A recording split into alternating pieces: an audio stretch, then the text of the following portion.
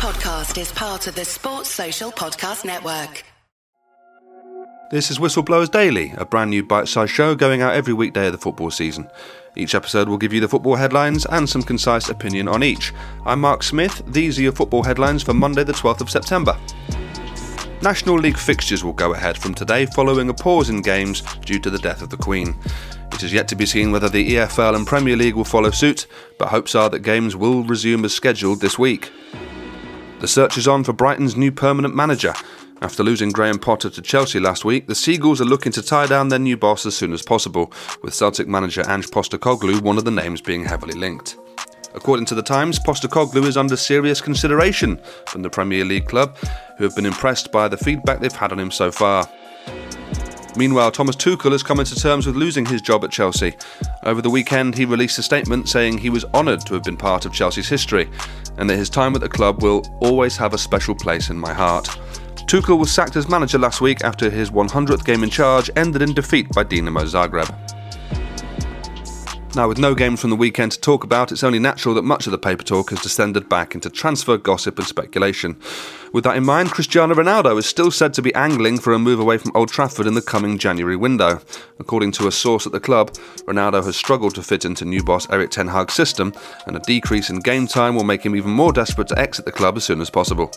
Those are your headlines. Right, let's start then. Not much more to say about the Football League fixtures. We're hoping they're going to start again this week.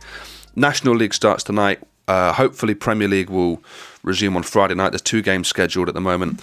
There's a full slate of European games this week and EFL games. So, if this is where you get your news from, I will make sure I'll update you when we get more information on it. But until then, not much more to say. Instead, though, let's talk about Brighton's new permanent manager. I think the most important thing with this search for a new manager at Brighton is that I think all fans of Brighton and all football people have a lot of faith in Brighton's hierarchy. They have a lot of faith in Brighton as a club. They know that they're well run. They know they're not going to jump in feet first into something they're not sure about. Some of the names we're looking at the moment, I mentioned in the headlines there, Ange Postecoglou. That seems to fit the profile of the sort of manager they're after. He's done a fantastic job at Celtic. You only have to look at the European game last week against Madrid.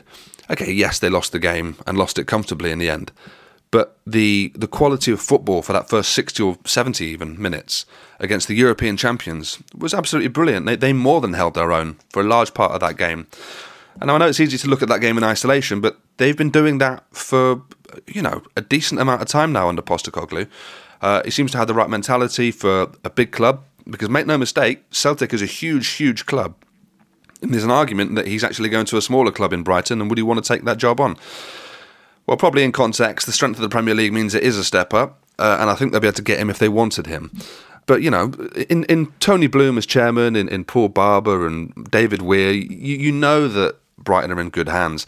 Some of the other names they're looking at, Roberto De Zerbi, he was at Sassuolo, then Shakhtar, and actually similar clubs to Brighton in a sense. Shakhtar certainly a club that historically has been one that relied on a very deep network of scouting, bringing in a lot of, in their case, a lot of Brazilian players, South American players, getting them over to Ukraine, where the work permit situation is slightly different, and then being able to sell them on to big European clubs once they've established themselves.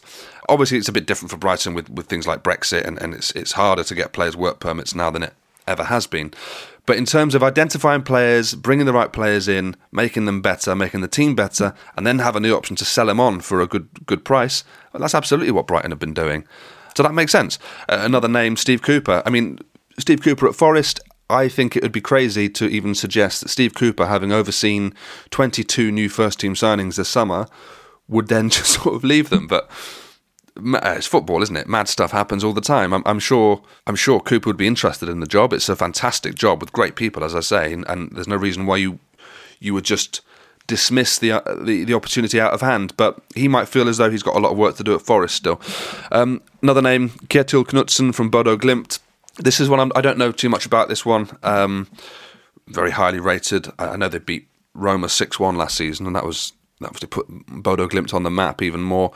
But look, if he's a sort of manager that these guys are looking at, then I'd have faith in them. And this is the refreshing thing about Brighton, isn't it?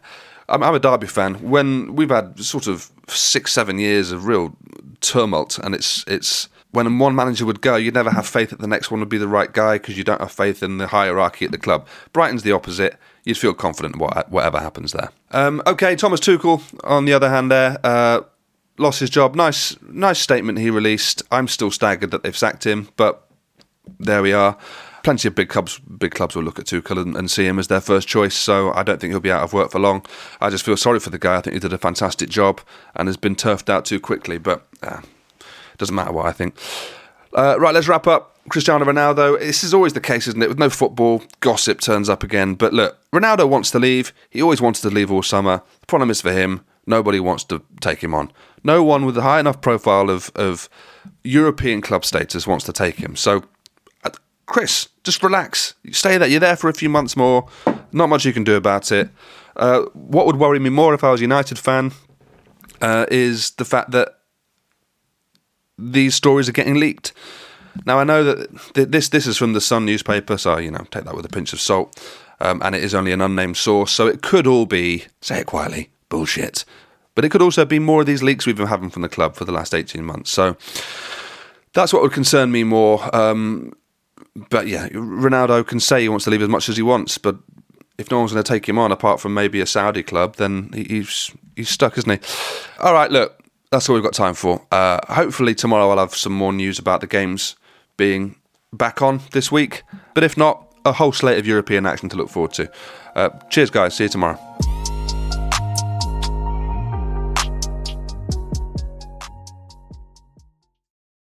Sports Social Podcast Network.